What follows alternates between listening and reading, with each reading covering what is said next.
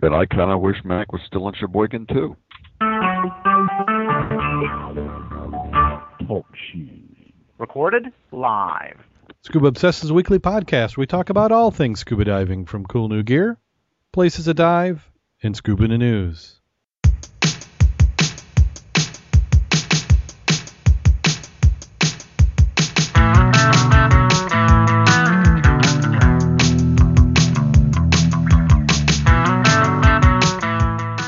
Scuba Obsessed episode 172 is recorded live September 12th, 2013.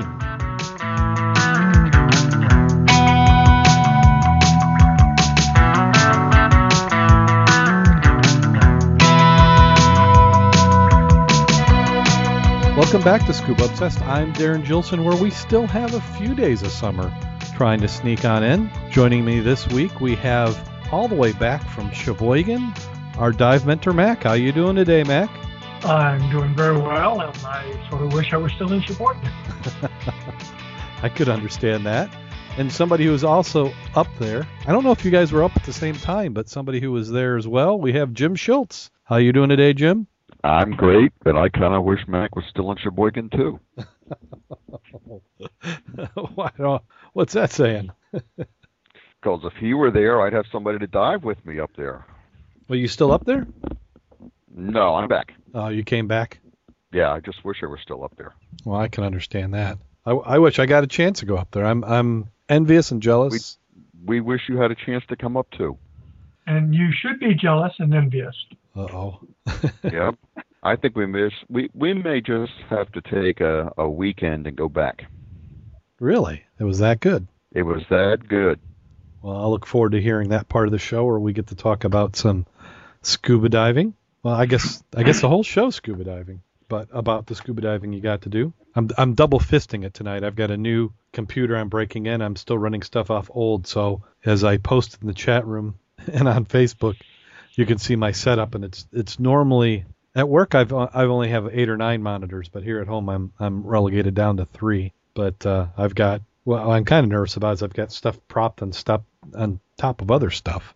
So if we have a nice mic. What's that? You got a nice mic. I was going to say you got a nice microphone there. Oh, you have to have the microphone. That's probably the best investment we did for the podcast. If anybody goes back and listens to the first couple episodes, we sound like we were talking in a tin can, and the mic really opened it up. Then we got a little bit better recording, and I hope to do that again with this new setup. Still working on some software. But let's go ahead and jump right on into the news. I'd like to thank everybody who's in the chat room tonight. We have quite a bit of shown out so far. We have Big Stig Steve, we have Paul, we have Roger.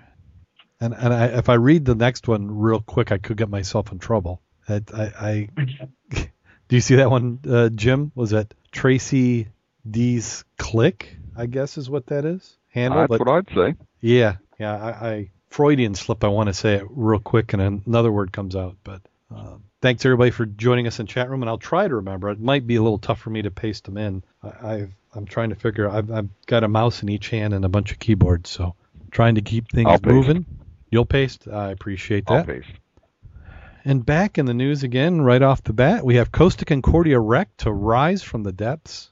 It took engineers from 21 counties, I almost said, around the clock to get the cruise ship ready to be turned up. The stabilization. Here, I think I need to have another drink.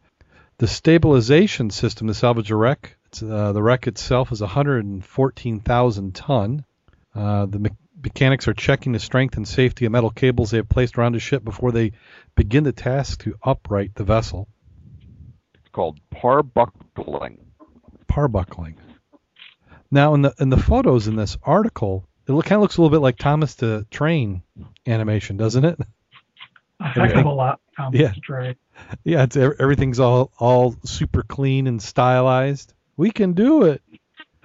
Once afloat, section about 18 meters of the hull will remain submerged as the ship is towed away to be dismantled. They said it's 77% complete. Hope will be finished by the winter. Let's see. When are they? I thought I saw another article saying Monday was a tip update. Does this one say? Yeah, there was one on G Captain that talked about Monday being the day they were going to try to do the parbuckling and get the rollover started. So I wonder how quick it's going to be. Is it something that takes them a couple days to upright this, or is it like 1, 2, 3 pull? I don't think it's going to be a 1, 2, 3 pull. I think it's going to take a while. Next one is an undersea lab. Once again, trains astronauts. This is the Aquarius Reef Base off Key. Gosh, I think I need to go back to bed. Off Key Largo is under new management and is used for the first time in almost a year. Florida International University took over operation of the 43-foot-long underwater laboratory in June.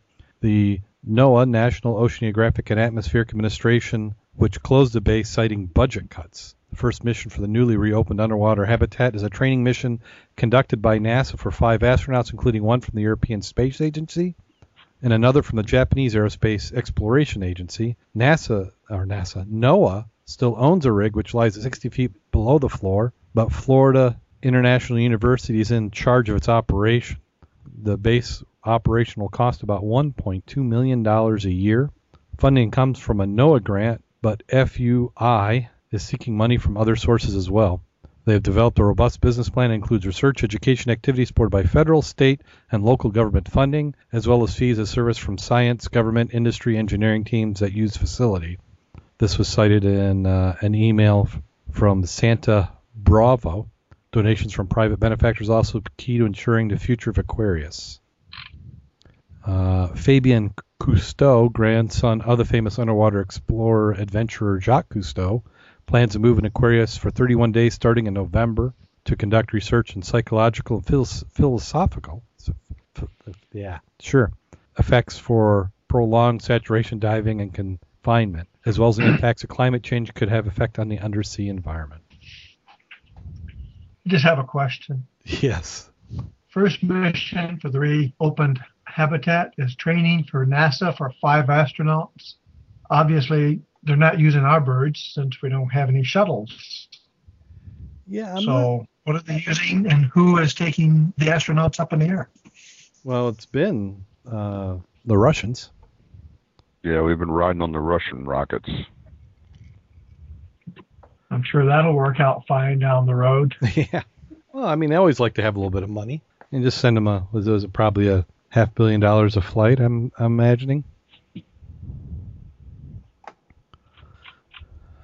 And then we've got the Open ROV project, which we've talked about a few times on the show, raises funding to open up for the world of underwater exploration. The organization has been designing and selling kits for $849 each. Some 250 of the first Open ROV models have been sold. Now, Open ROV users plan to search for sunken meteorites and glaciers and old mahogany in Canada. Open ROV, the company, has raised $1.3 million, led by True Ventures, in order for them, the team of 3, to further refine and distribute its design and start a video community on its own site. Open ROV is using some of the 3D robotics. Oh, I see. Open ROV has a lot in common with a 3D robotics company led by former Wired editor Chief Anderson. They both utilize the MakerBot 3D printer movement. They said, while $1.3 million is not a lot of funding for technology startups, it's a leap for Open ROV, which has taken starring roles in places like Maker Faire and had successfully had a Kickstarter campaign. We started off dreaming. This started off like a lifestyle company, but quickly became apparent to us that personal satisfaction was good. Did you see the new design that they show there? Saw one in clear plastic. It's similar to the original, but some modifications to it. Yeah, a little bit of the kind of has that Apple look to it, little frosted clear plastic. With a GoPro in the front. Is that what they're using now? Originally, it was an old. I'm looking at a different picture. Oh, okay. Hang on a second. I'll kick that to you. Yeah, they were doing they were using I think it was one of the Microsoft HD cameras. That's where I went. Under the Open project, I was curious to see what it looked like close up. Okay, I'm taking a look at it now. I'm flipping back and forth between the computers. Uh-oh, did we lose somebody? Yeah, it looks like we're about ready to lose Jim. If we drop a connection, we'll come back on. So that was the original one, Mac. Is that what you're talking about? No, you're looking at the play. If you go down to the second and third picture. They're different or different angles. Mm-hmm. It's quite interesting. This would be really nice under the ice at the Lake 16. That would be cool. Yeah. And we could drop that a few other places I have in mind. Well, they've open sourced it, so you can make as little or as much of it as you want yourself and then buy the remaining parts from them. And we just so happen to know people who can fabricate just about. I think we dropped you in the middle of a sentence. Welcome to TalkShoe. Please enter the call ID followed by Almost sounded like Mary Helen. followed by the pound key. If you are now joining the call. TalkShoe. Recorded live. You are unmuted. I think we happen to have enough people within the club who could build or fabricate most of this. I would think so.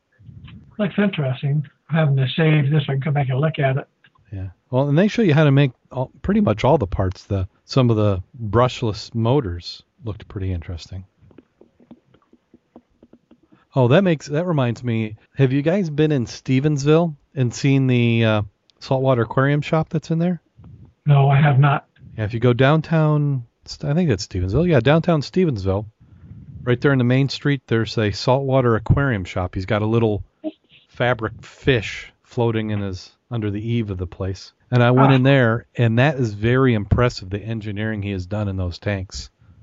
Extruded aluminum frames and custom LED lights. And then the filtration systems are very nice.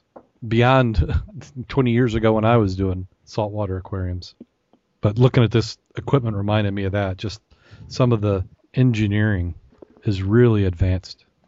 Okay, back to the other computer. Let me pull up the next one. Oh, wait, I've already got it open. A 9-hotel scuba resort is close to becoming a reality in Australia. I think we had Jim drop again. Yeah, because you can still hear me, can't you, Mick? Yes, and I sure do like that. Is that a pictorial, obviously? Yeah, it's an artist drawing. It kind of has a little bit of the look of the Walt Disney World where the tram comes into. Or the new buildings there in Dubai. Yeah, it does. It does have that look to it.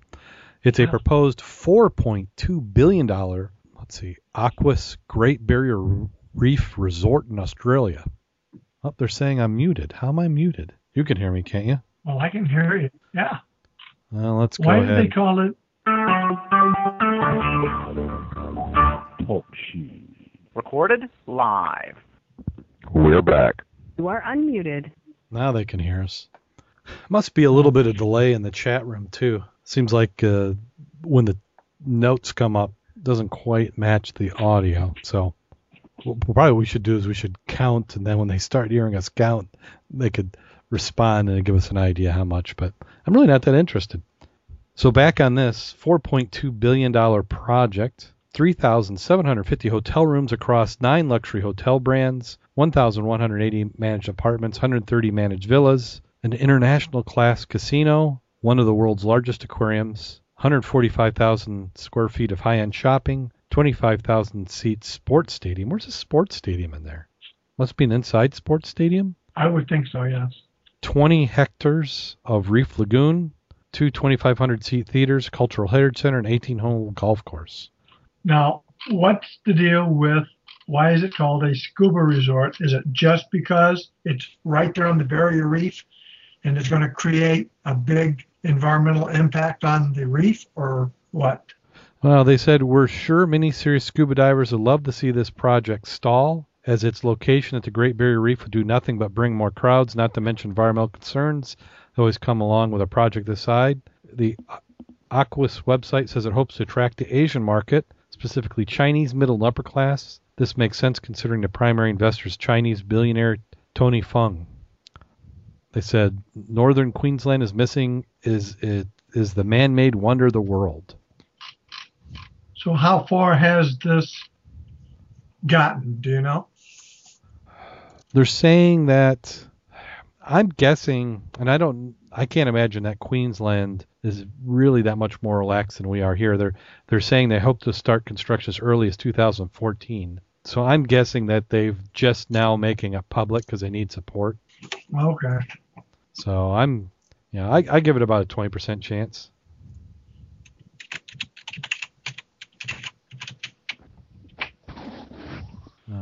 It'll be interesting. Yeah, it just the fact that they're calling it a scuba resort. And then Santa Barbara. That's so they can charge an extra 20%. Yeah. That's all. Yep. And they say Santa Barbara is having an underwater film festival called SBUF. Stands for Santa Barbara Underwater Film Festival. It's supposed to be saluting the pioneering spirit of the Seaworthy Cinema celebrations opening here next Saturday. Longtime movie lovers will understand it isn't exactly an upstart film fest either. The last one I did at the Arlington was 15 years ago, said Ed Stetson, recalling a tribute for diving rebreather innovator Hans Haas. He's just now getting over that one. He said the one thing about this film festival are all sorts of outmoded things. People nowadays can see great underwater photography on the internet anytime, but when we first started doing this, the only place you could was on the big screen. So it goes on and on and on. So I guess are these new films or just? Does it say who the author, or not authors, but gives the titling or not? No, not really. They go on and talk a little bit about the history of cinema, so maybe they're just going to go and show a bunch of old dive movies, which I'm all for. Works for me. I'm just trying to figure out what the angle is. Are they going to be able to get anybody out to it? Huh. But to make underwater a little bit. I went to. What's that? I was trying to go to where they said reference for this to find out what the films actually were, and I can't find that. Yeah, at the very bottom they had a link to the theater, but that's where I'm at, and I can't find what. There we go. How much is popcorn? More than what we pay here. Legends of Underwater. Yeah, all right. Let's see what we got here. Some of it must be because it's retrospective on the Sea Hunt television program. Stan Waterman, which everybody knows, Sharks, Blue Water, White Death. That's an older one. National Geographic Underwater, The World's Best Diving. So part of it looks like a little bit of merging of the old and the new. I haven't seen what the new part is yet. What I'd like to do is see somebody take the old Jacques Cousteau's and just re-release them. Well, the reserve seating is $150 plus ticketing fee. General admission with open seating is $38, and popcorn is not allowed because it's fattening, and this has got to be California. They said it's not allowed because it's fattening? Well, I just made that up, but it is California. I'm sure they have some environmental / health laws that we're not aware of yet. Oh. I know New York was doing the sugar pop ban. Well, the supersize, yeah. That got overturned, by the way. Yeah, he'll be back with something else, I'm sure. Oh, let's see. Well, yeah, looks interesting. Well, this next one, we have a 19-year-old inventor who says he's found a way to clean up the oceans in under 5 years' time. He says his and his foundation has a way to clean up the oceans, and not only does he say we can do it, but that we can do it in 5 years' time and produce a profit. It's called the Great Pacific Garbage Patch, or Pacific Trash Vortex, massive collection of plastic particles accumulating in Pacific. Other oceans have their own collection of plastic waste as well. Furthermore, most of the debris in our oceans are plastic materials account for 90% of all the waste debris. Scientists have considered all manners of ways the debris could be treated, but there's no clear answer. He says we could remove nearly 20 billion tons of plastic weight with this concept, which he calls Ocean Cleanup Array. It's made from a massive series of floating booms, processing platforms that greatly suck in floating plastic like a giant funnel. The angle with how the array is set up to allow plastic go to where the platform processing centers are floating. All the platform processing areas would separate the naturally occurring life such as plankton and only keep the plastic material to be recycled. What's most impressive about the array is that once it goes operational, it would clean up the ocean in only 5 year time. He also makes a point saying that due to the vastness of the oceans, most do not know how badly polluted the oceans really are. One of the problems with preventative work is that when there isn't any imaginary of these garbage patches. An odd sentence. He says by placing arrays, however, it will accumulate along the booms, making it suddenly possible to actually visualize the ocean garbage patches. We need to stress the importance of recycling, reduce our consumption of plastic packaging. I was looking up the Greenpeace on that. Uh-huh. The trash vortex is an area the size of Texas in the North Pacific. It's estimated there's 6 kilos of plastic for every kilo of natural plankton. I think that I would have a hard time believing that. Interesting article at Greenpeace International if you like that kind of stuff. And I'll just give you a link to where I'm at. He says not only is Slack going to be self-powered, it would be very profitable from all the recycling, which he estimates to $500 million per year. It'd make more money than the plan would cost to execute, meaning it would be profitable. Okay, so do it. It will be interesting to see how you collect it and transport it, because that's where your cost is transportation. Yeah. I just looked at National Geographic News also on the vortex. They have some different pictures. And do they actually have some pictures? Actually, yeah, some of the trash. Yeah, I just sent you a link on that one. Okay. Giant Ocean Trash Vortex documented the first, and this is 2009. And it is amazing what you're seeing floating around out there. Yeah, I mean, that is an ugly photo, but it's only one photo. Look to the left and then click on a couple of the little linkies down there. Okay. It gives you the type of debris that they're finding. And then they also show a nice little picture of the animal inhabitants of that garbage patch, which is quite interesting. And, you know, when you think about it, remember that little item we talked about last week, I believe, is the amount of plastic now found in all of the Great Lakes. And it's in the micro size that goes through most of their filters. You remember us talking about that? Yeah. Well, that's one of the things with plastic is that it does eventually break down, but it just gets smaller and smaller and smaller until it gets to a size where it's still not good, but it then can be ingested, which can cause all sorts of other problems. And that's the kind of plastic we've got here in the Great Lakes. I know when we're diving in the rivers, I'm seeing it more and more often. Yeah. I think even in the last 5 or 6 years. When I first started doing diving, I expected to see plastic bags everywhere. And now when we've been diving in the river, I see them just about every time. I'm always pulling them out. Oh, there's another article on this, and it's called The Pacific Trash Vortex Has a Counterpart in the Great Lakes. And this is an April 2013 article. And that's quite interesting. They're using Lake Erie for an example here. And this is, let's see who's doing the studies here. University of Wisconsin Superior. They're talking about Lake Erie, which I've heard about also, has mercury infection, poisonous algae, and it's gaining ground. Interesting. That's a good article, too.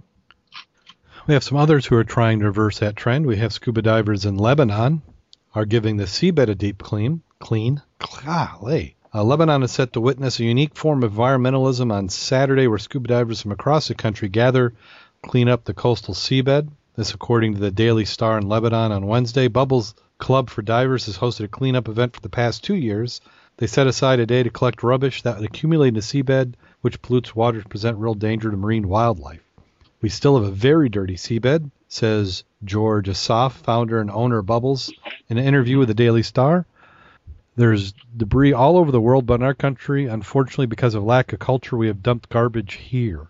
So we're trying to do the best we can, not only clean up, but to educate people not to throw rubbish in the sea and respect our nature. It said Saturday's event will have 25 divers set to clean up operations off the coast of a seaside resort.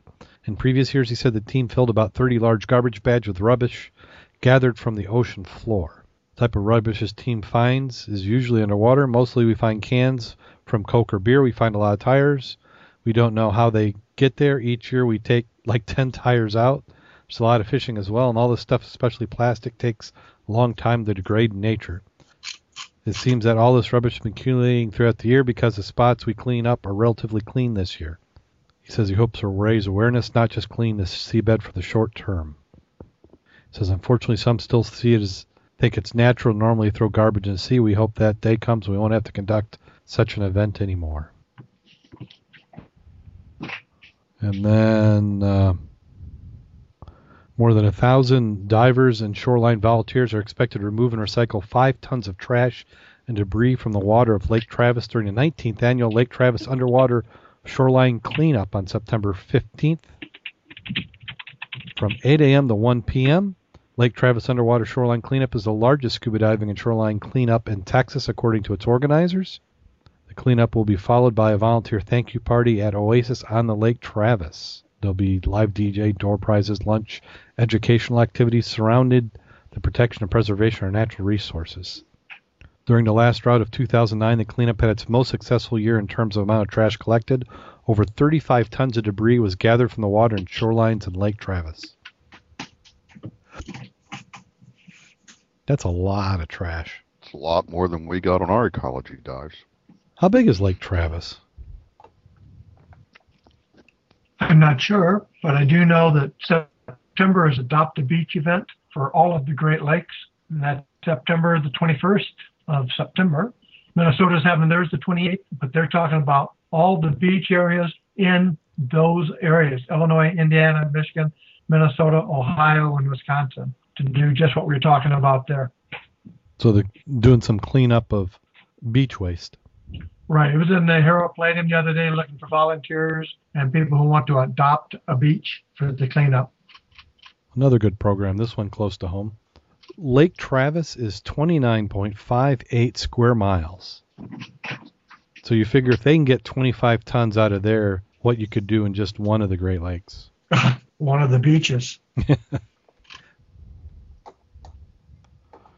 And this next headline got me excited when I first read it. Scuba divers raise a warship. This one is from the Southern Daily Eco out of the UK. A team of scuba divers launched a full-scale rescue mission in Hampshire to recover a sunken warship from a New Forest pond. It was actually a model. The 20-minute operation involved 2 members from the Calshot Sub-Aqua Club who came to the aid of Royal Navy Reserve Lieutenant Commander David McNair Taylor. A stricken vessel is a model replica of American Second World War destroyer USS McNair, which David spent several months and 700 pounds before it sunk in choppy waters. Said the boat got into difficulty and began to hit a sudden gust of wind on its main voyage. Said Celty Pond is a home water of a radio-controlled model boat club, and I taken my model of the USS McNair, my namesake, there for its maiden voyage. It's always worrying when your model goes first in the water. After a few minutes, I realized I need a bit more ballast. I turned it around with tension to bring it back to shore when a gust of wind hit it, and it went on her side. Matter of minutes, she slipped beneath the surface and was gone. I was devastated. I checked out the nearest sub-aquatic club, came up with the BSAC Calshot divers. I gave them a call, and they came down and had a look at the task.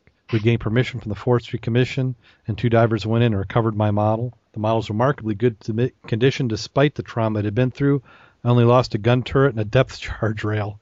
But the paintwork was badly blistered, and I had to completely remove all the fittings, repaint, and assemble her again. I've added the ballast. She's now sailing like a dream, no problem at all. I don't know. I'll bet they didn't need any permits. It said they had to get a permit. Not sure what the value of the permit. But that's raised total ships like that and not had successful endings. You're familiar with the Alvin Clark, right? No, I'm not. Yeah. I sent you a link. That was a schooner that was constructed and sank in Green Bay in the 1840s. I think it sank in 1864 anyway. It was salvaged back in, 1969 or so. It was listed as a state historic site ad nauseum. And it was in prime, what they would consider pristine condition, but they really didn't have any plans for conservation and or monetary support for maintenance. And it deteriorated really, really rapidly. So it was constructed in 1847. They salvaged it. Yeah. They salvaged it, floated it, brought it up to the surface, and refloated.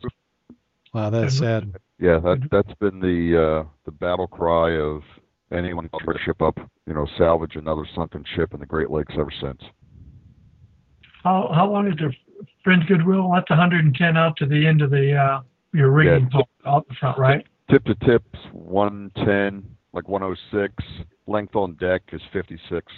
So actually, I think that we need to sink the Friends Goodwill just to preserve her. It would require less maintenance. Yeah. It would require less maintenance, that's for sure. I'm waiting to see what happens with the Welcome. They want to put the Welcome down up in Traverse City. Traverse City, yeah. I keep looking for different ships. Actually, there's a C-130 that's for sale. It's an airplane, but there's a C-130 for sale that we might be able to get. Again, transportation at the cost. Yeah. Well, my dad's working on a project, and I'm hoping to make some connections with that. What they're actually able to do is the portion of the ship that they're going to be preserving. The guy who does it also owns a shipping company, so he salvages these ships, and he also does a shipping service on the Great Lakes. So at the end of one of his, he takes loads out of Gary, Indiana, and then brings them around over to Lake Erie. So one of the, call it a backhaul, he's going to bring the object that they're going to be restoring. So there are ways. So I'm hoping to make some connections, and maybe we can do something. Yeah, I keep looking for an opportunity to get my hands on something anywhere in the Great Lakes, because if we can get it in the Great Lakes, that's the biggest part of it. Yeah. Well, that's all this guy does. He just salvages vessels in the Great Lakes and scraps them. So I'm trying to remember what the name of this one is. Actually, I do remember it, but I can't say. Okay. But the vessel's been in the port of St. Joe many times. And fairly recently at that. We'd love to have it in the area, and if we could get some sort of a lead on it, we can run with it. Yeah. Well, we'll talk about that after the show. We'll cover good. that. A good reason for those to hang around. And how would you like to be? I almost jumped. I went too far away. A cave exploring scuba team is going to look into a New Mexico mystery. On September 14th, 81 feet below the surface, Santa Rosa Blue Hole, specialized divers literally opened the door on a mystery. In 1976, a New Mexico State Police team diagrammed the maze of caves at Blue Hole that go at least 225 feet deep. For safety, the access to that mysterious cave system has been locked behind a grate for decades. The ADM Exploration Foundation reached an agreement with the city to open the grate and send researchers, scuba divers into the unexplored depths. The team is equipped to go as deep as 350 feet and nearly a mile from the cave entrance and its underwater passages. If the divers find there are more caves to explore and research to conduct than the 5-day adventure allows, they might plan a return trip with even more extensive dive equipment. In addition to exploration research, the ADM Exploration Foundation is hoping to gather materials from Blue Hole for documentary to air on Discovery, National Geographic, or similar outlet. The ADM team members hold the highest level underwater cave training with a minimum of 15 to 25 years experience. Each member has been handpicked by the team coordinator for their specific expertise, which includes but is not limited to cave biology, survey, photography, cinematography, equipment, logistics, and multimedia. To date, the team holds current exploration records for two of the deepest and longest underwater caves in North America, with depths in excess of 450 feet and linear passages over 7 miles.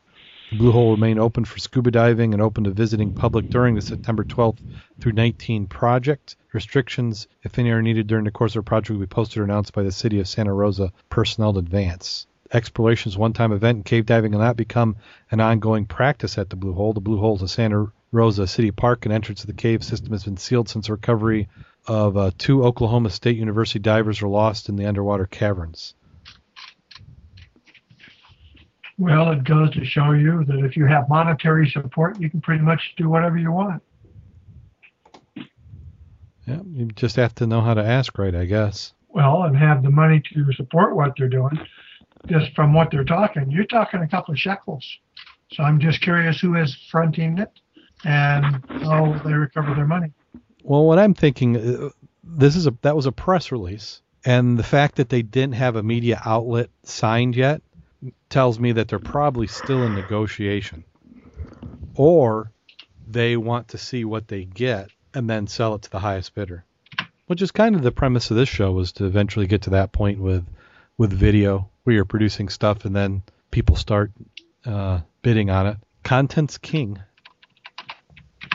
Something else that wouldn't be too bad to do is what this Texas family did. They discovered a crashed World War II plane on a Gulf dive trip. This summer, Carrie Kirposh, with her husband and mom, she hoped to find some fossil and corals. Instead, they discovered something a little bit more interesting, a World War II fighter plane that went down the Gulf of Mexico about 70 years ago off Venice, Florida. I felt like it was in a movie or TV show where you see things that happen, don't feel like it's real. We've been diving this area close to shore for years, and it was just an amazing feeling. They embarked on the diving expedition in July with her husband Wes and her mother Paula Pratt to look for fossils, specifically megalodon shark teeth. They had 2 underwater cameras in tow in case they ran across some cool coral and marine life. First, we were focusing on stuff directly below, and when I looked up, I was actually viewing the airplane's tail, where the airplane's tail had been attached. My first thought that it was a commercial-sized crab trap, so I knew I wanted to check it out. She took a closer look, finding everything beneath me was basically metal, and that's when I realized I was on the wing of a plane. She signaled her family to join her, and then soon realized they'd stumbled upon a P-47D Thunderbolt, which had likely crashed during the training off Venice during World War II. The Venice Army base was located at the site of the current Venice Municipal Airport. A couple immediately got their cameras in motion to capture the find. The aircraft pieces have been turned over to James Hagler, Director of Historical Resources in the City of Venice, the Venice Museum and Archives. I'm looking at those photos now. They got 14 of them. Yeah, but only 3 shots of actual parts. Very rusted and very dilapidated, to say the least.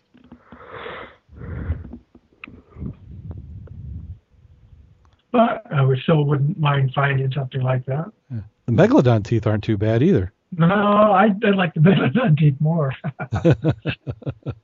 But we've been there and done that. We'll look for them. Okay. Well, that does it for the news. And then this one's a follow-up of potentially cool scuba gear. Seems like this one about once a year comes up. Submersible James Bond Lotus was finally sold at auction for nearly $1 million.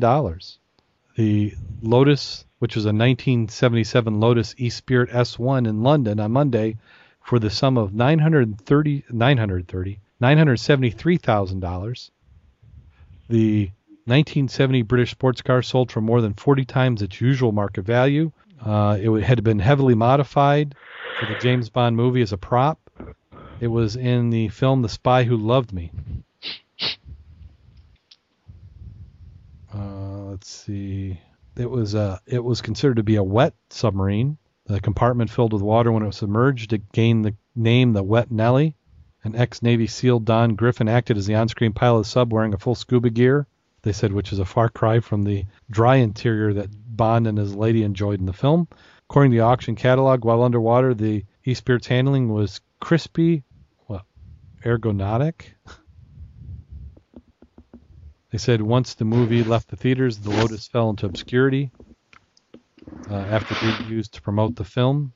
It was put into a long-term storage unit with rent prepaid for 10 years. Eventually, the rent became delinquent, and the contents of the storage unit was sold in a blind auction. God, could you imagine of buying that? For $150? Yep, $150 is what it cost him. It then got restored and toured the country. Yeah, I think that was a pretty good $150. Yeah, well, how much it cost them to restore it? They didn't say. But if it had been in storage, I mean, famous last words, how bad could it be? Probably had to be buffed out a little bit. Yeah, put some wax on it. Yeah, a little wax. Well, let's see. I think we got one more. Google has added some more Street View pictures, this time of the Galapagos. Galapagos Islands. There's some questions whether this should be still called Street View.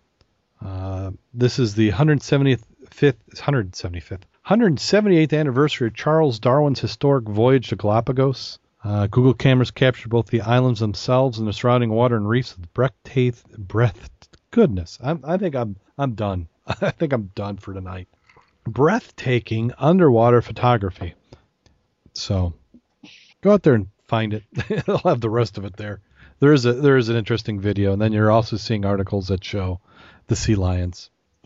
Yeah, it's taken forever to come up on mine to load it. Uh-huh.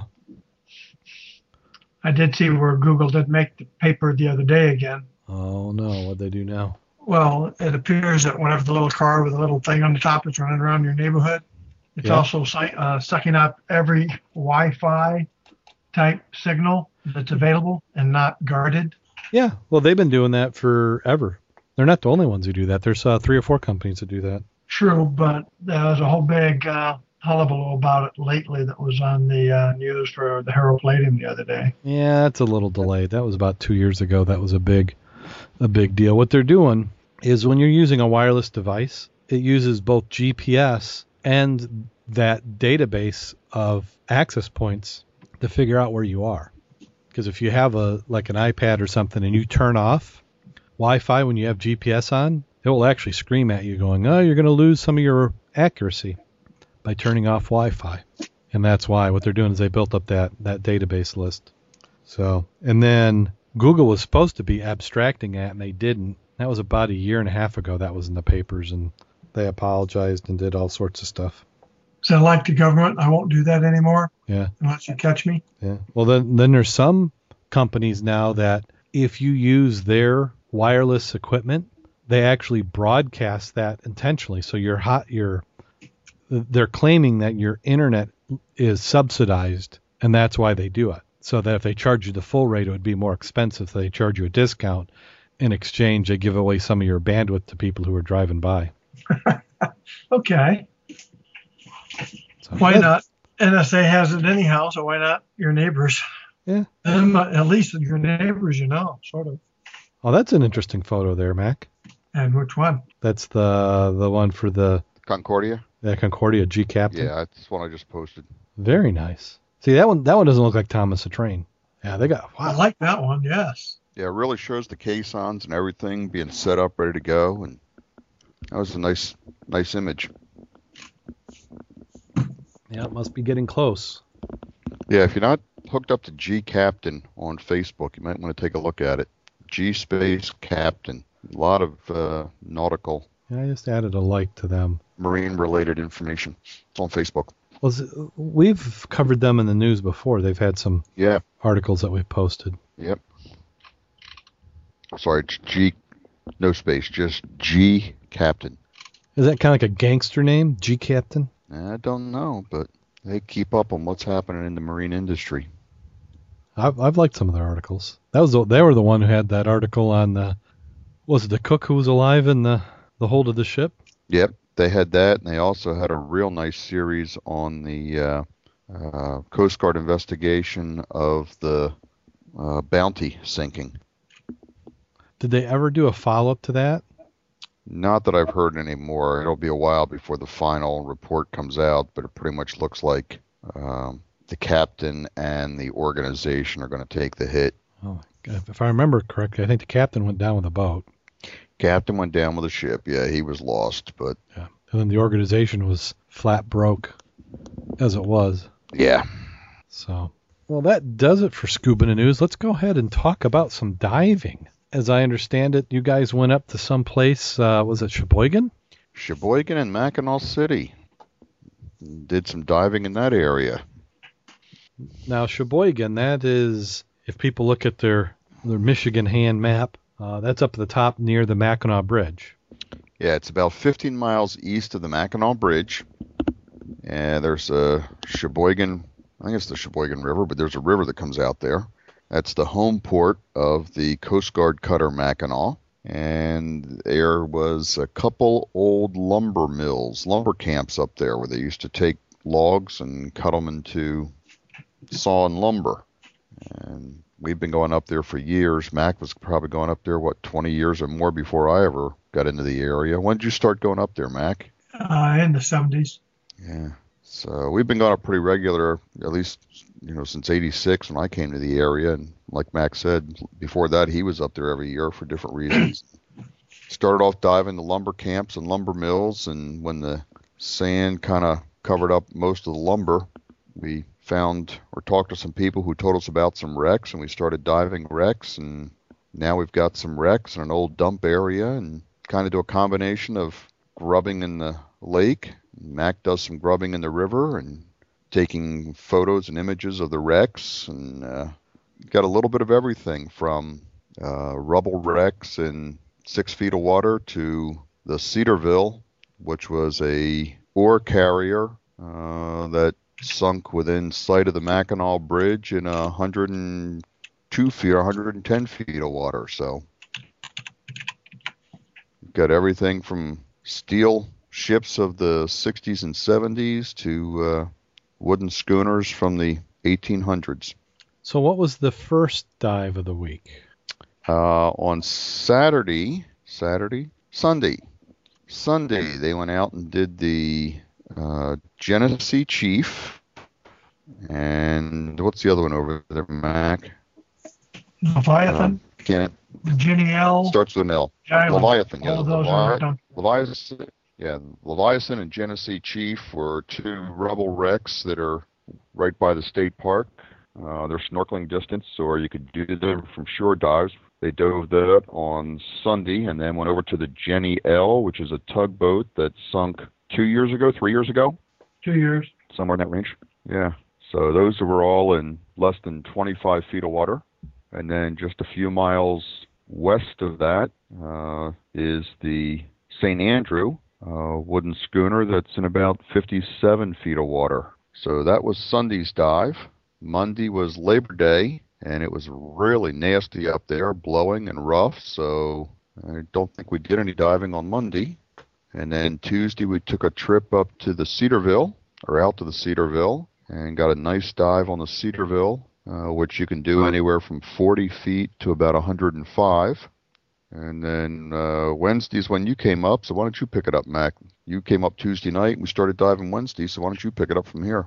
Wednesday, we just revisited Duncan Bay and did some video on the Leviathan, the Genesee, the Ginny L. Then we went over to our grubbing area, and there's also a wreck over there called the Islander. And we went back out in about 20 foot of water where you still got scrap, lumber, and materials. Did some video like of the two-wheel cart, and I think we posted some of those pictures on the club site. And then just regular grubbing. That two-wheel cart, I'm trying to remember if I saw that when I was there. You Probably, if you've been with Mac, we've marked it on the GPS and been able to go back to it repeatedly. Yeah, I'm trying to remember. So we basically did that. Then the next day we went back out and dove the Cedarville because there's so much of it. The nice part is I've got 3 buoys on it, the aft, the bow, and the middle of the brake. And nowadays you can go and you can actually go through the middle of it and then find little trails you want to take, but you got to be careful you don't go down a blind channel. And if you're going to be down there with your lights, you got to make sure you know where you're going and got a line to come back. Yeah, the break in the Cedarville has opened up some areas in the hull that might have been bilge area connected, or may have been some piping. So you could very easily get silted out and lost in these areas. And they're probably 60 to 90 feet, depending on where you pick them up at. But what's interesting about the Cedarville is inside the hull, in the holds, or if you get into the cabin areas, generally the visibility is better than on the outside of the wreck until you start moving and make some silt. But the water in this, that's trapped in the wreck is very crystal clear. No sediment in it at all until you stir it up. Yeah, the cabin area started about 75 feet. It's a fun ship. You can spend many hours on it and have a lot of fun. After that one, we did a deco time, surface interval, and then we went over to the Stalker and dove that next. Yeah, that's right. Which is right Stalker after that. Right, that's right in the channel for the big hydrofoils. So yeah, you got freighters going east and west, and the ferries running to the island, kind of going north and south, right around you. And the Stalker was maybe 100 feet. It was a very nice dive. Thermocline at about 60 foot that you could actually see, almost video. But everybody was diving wet, no big deal at all. 46 on the bottom. Yeah. Then the next day we were going to go do 2 more wrecks, but we went on the Lake Michigan side. It was about 4 footers, pretty good swells. So we wound up doing the Sandusky, and we did some nice video on that. We came back. It was so choppy out there that other people did other things. And I went to the river and started diving the river for a while. And that was Thursday, right? Yeah, and then did you go back to the river Friday morning? Or because was that Thursday or Friday we did the Sandusky? That was Thursday. Yeah. And then I dove the river that night or that evening. And then I went back Friday and got 2 more dives in there because you guys were getting ready to leave. Yeah, we took off Friday. Rick and I took off Friday and came home. And then Larry and the grubbers came up. So we went back out to Duncan Bay, To the old dump. made them available to look at the other items, went out to the tug, and then we went to the dump. And I think everybody got really lucky. Larry found a pristine jug. You would swear it was brand new, picked up in a shop. And that was 5 feet from the Islander. And I got a couple of clay pipes and some medicines, which were pretty nice. And then we went back Sunday. We dove the river Sunday morning before we got ready to come on back that afternoon. And as always, you come back with your bags loaded from the river. Got some nice medicines. Everybody got medicines, pops, and they brought metal up. And you'll have to wait until you see what he sandblasted and put in his rock garden. Yeah, I saw that you found a pipe. Yeah, I got a nice intact pipe. I was very pleased with that one. Yeah, that had quite a stem on it. Yes. Which is, to me, seems to be unusual to see one with that much stem. Well, no, when you're down there, what you look for, you got to remember they had miles of docking, and their docks where they'd put scrap wood down, then they'd put the slabs that they would take off the square of timber up and put it between the pilings, and then they could walk and load ships and stuff. Well, when they used to have fire buckets, and they would toss their junk in that bucket, and then they toss it overboard when they were full or whatever. So I go down, I look for the pilings, then I look around the pilings for ashes or charcoal or big pile of sediment that's been burned. You start fanning that, and you will be pleasantly surprised at what you will find. You say that, and that's exactly what I did when I was there that last time. You'd come across these char piles. Yeah. And there's usually a half-corroded bucket right next to it. And sometimes you get lucky. I got lucky this time. Excellent. Now, what was Viz averaging? It seemed like it was a little bit low compared to previous years. Well, Jim, I think when we were on the Stalker and stuff, we had, 20 feet easy. Easy. Well, that's good. And I figure even out there in the bay when we were mucking it up, we had 15 to 20 feet there. Yeah, I'd say 15 to 20. Now, we did have particulate and sediment, but, I could see Jim very easily. Yeah, and it had been blowing. Monday was really a blow day. So there had been some wind and waves. We were out there Monday, and, Monday was blowing. Tuesday we were out there in 4-footers before we finally turned around. And there was some rough waves and wind all week up there. But that's what's nice about this area. You can always find some place that's somewhat protected. And if nothing else, go hit the river. Yeah. And when Jim and I, we were there that one day in Duncan Bay, we looked at the maps, and there was 2 indications of 2 more wrecks. So we went around the side of the island, not the island, but yeah, the point. The point. And that which was there is now covered with sand. So the 2 on the chart are no longer available. They're under dirt. And they would have been rubble wrecks again. Yeah.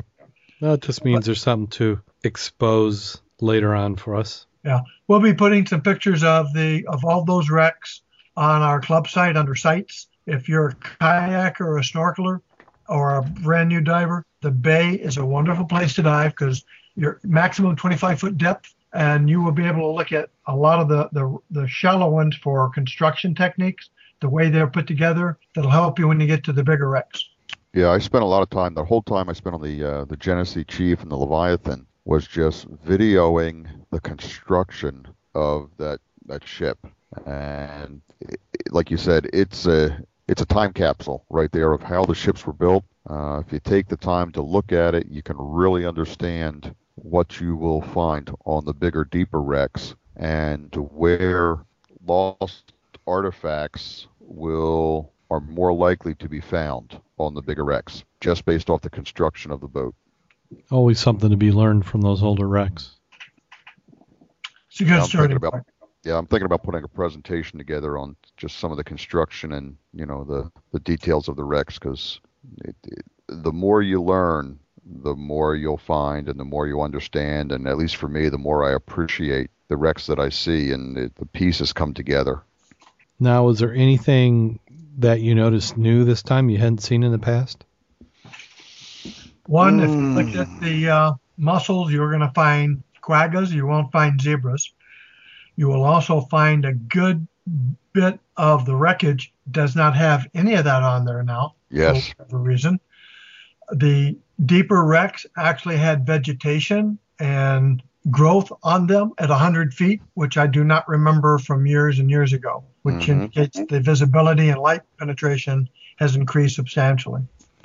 Yeah, and I'm seeing a green, almost like a mold or moss in a lot of areas. I know I tried to get a couple photos of it. Something I had not seen before.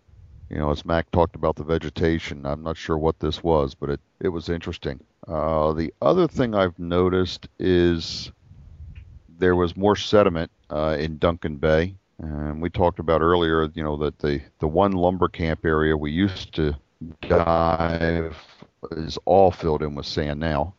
There's got to be lots of lumber still under that sand because there's no way that all that lumber could have been salvaged or pulled out of there. And this other section of Duncan Bay is also starting to cover up with some sediment, some soft silt. But it's interesting as you're diving the wrecks, it caught me, and I found this with Max Wreck, and the more of the wrecks I look at, I'm finding it. I consider them living, breathing organisms almost, because as you're swimming around on the bottom, all of a sudden you'll see a stream of bubbles coming up from down in the sand of the wreck. So something down there is still decaying, still, I want to say breathing, dying, but you know, it's not dead. It's there's still life there, you know, to a level where it's creating some sort of gas that's bubbling up out of these wrecks. And that's something I've noticed on the wrecks that we dive down here. You know, there's even Max Wreck. You can almost get an idea of how the boards are just by the pattern in the sand of where the bubbles are coming up. Maybe next year is going to be the year for Max Wreck. Could be. We didn't get out too much this year, but Bowie's still there. Yeah, we still have some diving yet to do. Yeah, we've got some diving to do. I really want to get out and get some more video of it because I've got to update the measurements with those new dead eyes that were uncovered this year when the sand shifted. Now that brings us up. What any dives planned coming up? I think I heard some talk of Bob saying he was going out this weekend. Yeah, I think Bob's going up to Ross Township Park this weekend. I will be at Wolf's manning a table to sell some no longer needed dive gear and some other items that have been recovered and cleaned up and are now available for sale. Anchors. Yeah, I got a dozen anchors that I cleaned up and painted, and they'll be for sale. Treasures from prior dives. Most of them are anchors that Mac collected. Yeah, I hope to be back in the water in the afternoon on Saturday. I laid a few more out to be recovered this weekend. I think Larry was going to bring that other monster piece of metal we found by the railroad bridge. He wants to try grabbing that sucker. So we'll see where that takes us. Okay. And then the following week, we definitely will be hitting the rivers and some other places. Ken should be off that week. So we do intend to go playtime. Isn't Saturday Bend to the River? No. Bend to the River meeting is the 19th. That's no, I meant nighttime. the Saturday Sunday activity. No, that is the first Saturday of the month. Okay, so that was last weekend. Yes. Okay. And that was canceled because we weren't going to be there. Yeah. Okay. I was thinking it was the second Saturday, but okay. No. Good. So we can get in Saturday after we sell all the stuff off the table and divvy up the funds. Yep. And if anybody happens to be in the area of White Star this weekend, I guess the Talking Scuba Dive Club is going to have a meetup there. It's supposed to be, they've got the time as Saturday at 7 p.m. Admission to White Star is $15 per day. Air fills are $7 per cylinder. Enriched air fill is $10 per cylinder, which is 30 EAN, 36 pre-maked, banked regularly.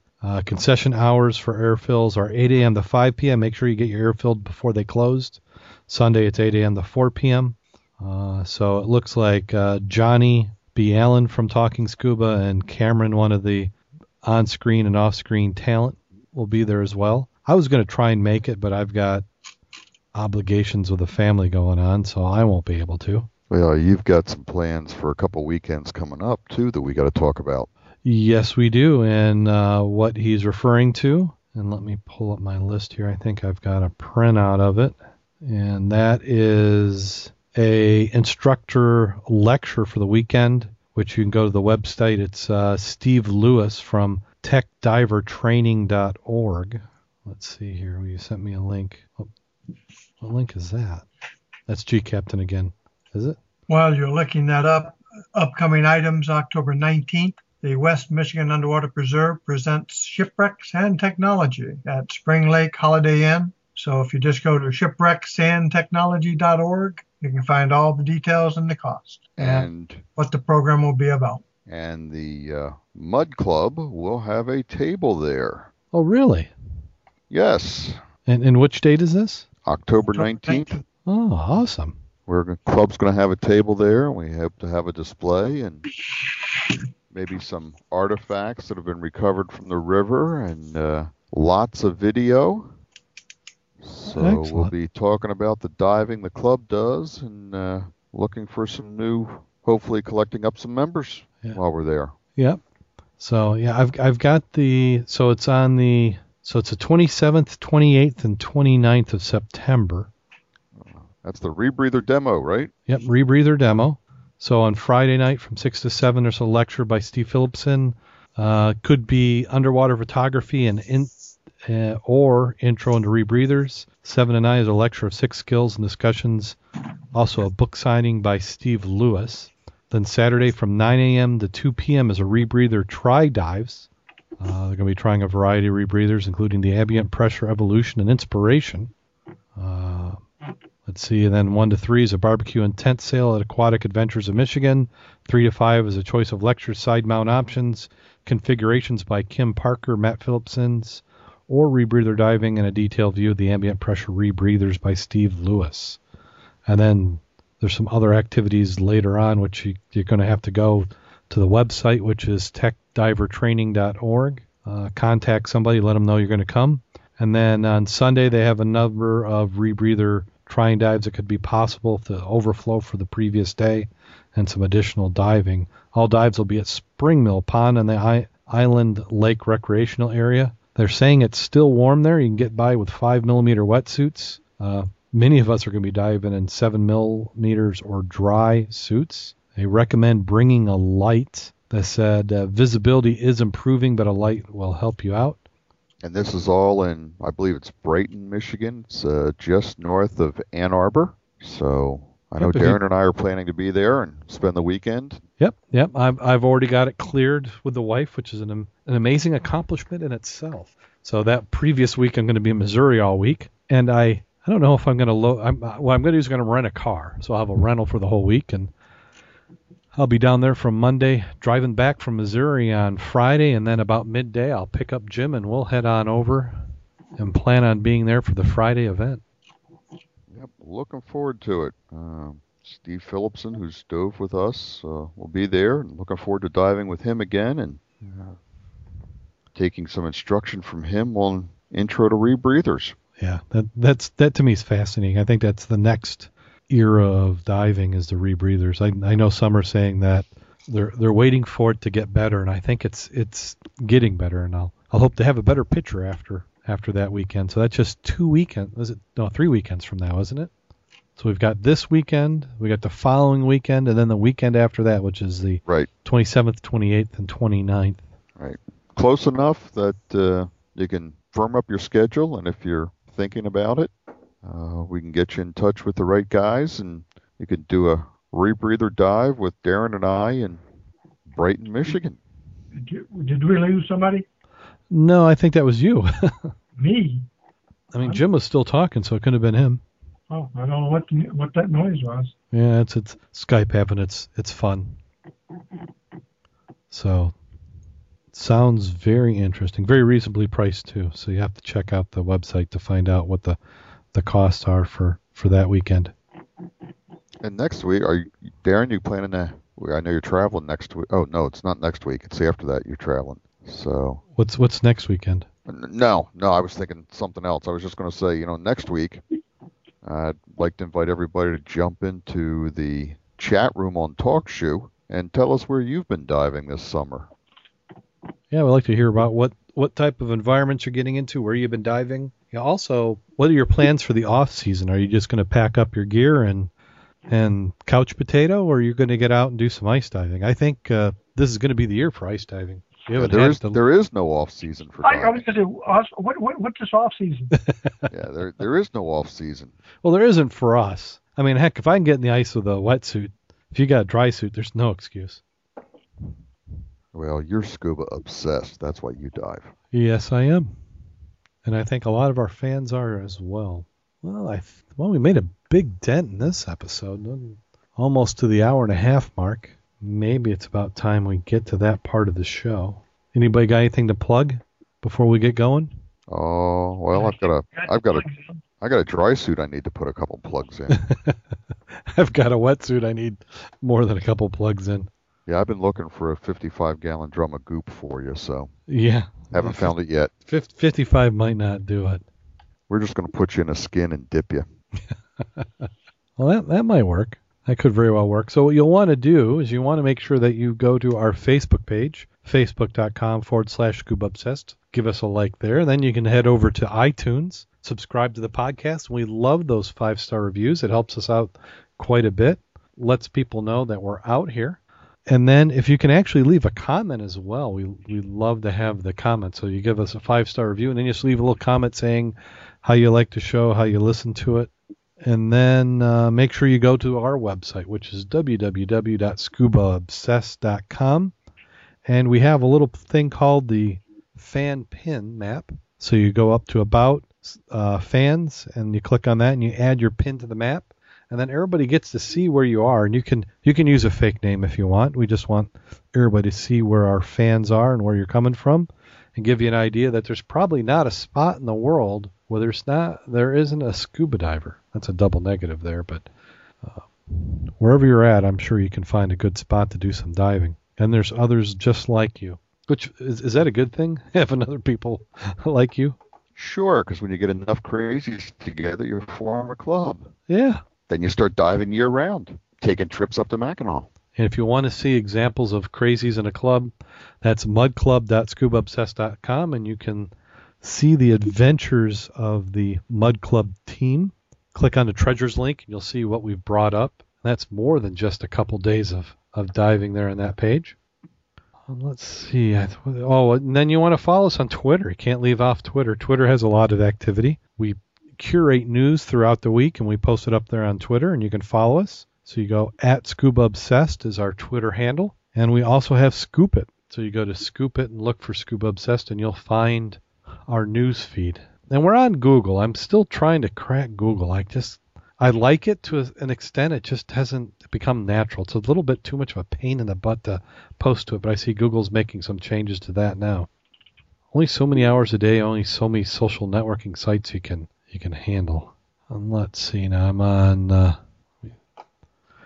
Okay, so is it that time? It has been. I think I've delayed and stalled and everything else we can do. So it is that time of the show. So if any of our people in the Pass Room chat pass out, we apologize. But we had John, Roger, Big Stig, Steve, who we'll be seeing in a couple weeks. Paul, Tracy's D's Click. I'm still not sure about that name. And some others. So make sure that you go. Also, if you like our podcast, you're going to like some of the other podcasts that are out there. You're going to like Diver Sync by a friend of ours, Rich Sinowick. And you're also going to want to check out Talking Scuba video podcast. Okay. I think any more commercials, and we'll have to have some sort of different rating. Okay, so here we go. Here we go. A small boy is woken up by a crash of thunder. He rushes into his parents' room, and his father confronts him.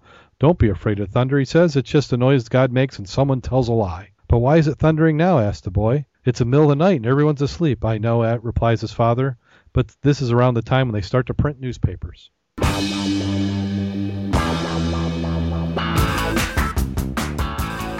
It would be thundering forever. With the internet, I think it would be constant. It is constant. So until next week.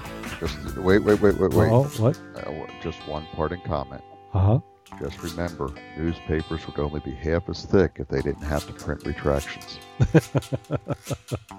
I'm sure you're right. If they only would do that So until next week, go out there and get wet. and stay safe. And buy a newspaper because it's a dying medium.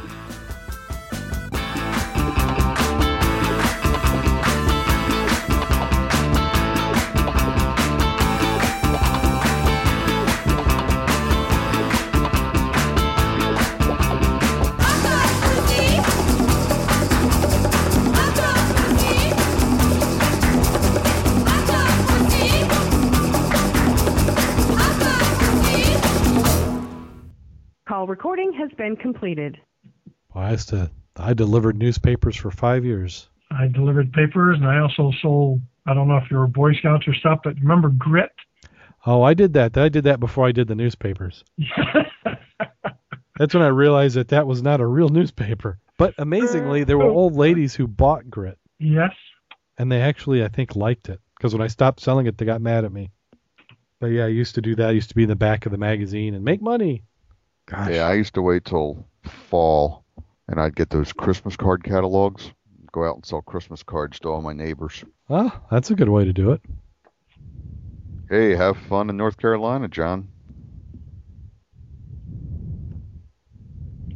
What's Well- GN code for? Good night. Oh, okay. Abbreviation. Sometimes they abbreviate to the abbreviate, and I have no idea what anybody's talking about. Yeah, well, we lost everybody on the chat room. Well, I'm about to pull the plug here and hit the showers myself. Okay. Well, thank you much for coming on. Glad you guys had a good dive up So north. before you leave, Mac, you got anything you want to put on the table Saturday? I don't think so. I got some stuff I got in the hangar, but I'm going to hang on to it for a while more. Okay, because I've What got time do they open that day? 9 o'clock is when it starts. Setup is at 8, and I got all those anchors that I picked up from your place, and we were going to split. I got them all cleaned up and spray painted, so I got like 12 of those ready to go. Yeah, I'm going to go there early. I want to peruse it. I can give you a hand setting up if you like. The big influx is that first couple of hours because that's what people want to see is what's there before everybody descends like a herd of locusts. Yeah. Yep. Well, I'm planning to, be there through the day and sell as much of my stuff as I can. Anything you don't sell, I put that in the newsletter this time already. I know you've got stuff. Larry's got stuff. I need a list of what people have and how much they want. Because I have had people call me up and ask, and it's like, I know people have stuff, but I don't know how much they want for it. Okay. I'll get it out to you. I want to send I want to see if I can drag some guys from the firehouse up to the next club meeting Tuesday night. So I got to give them a little heads up, see if I can get them out there. Get some more divers interested in diving with us.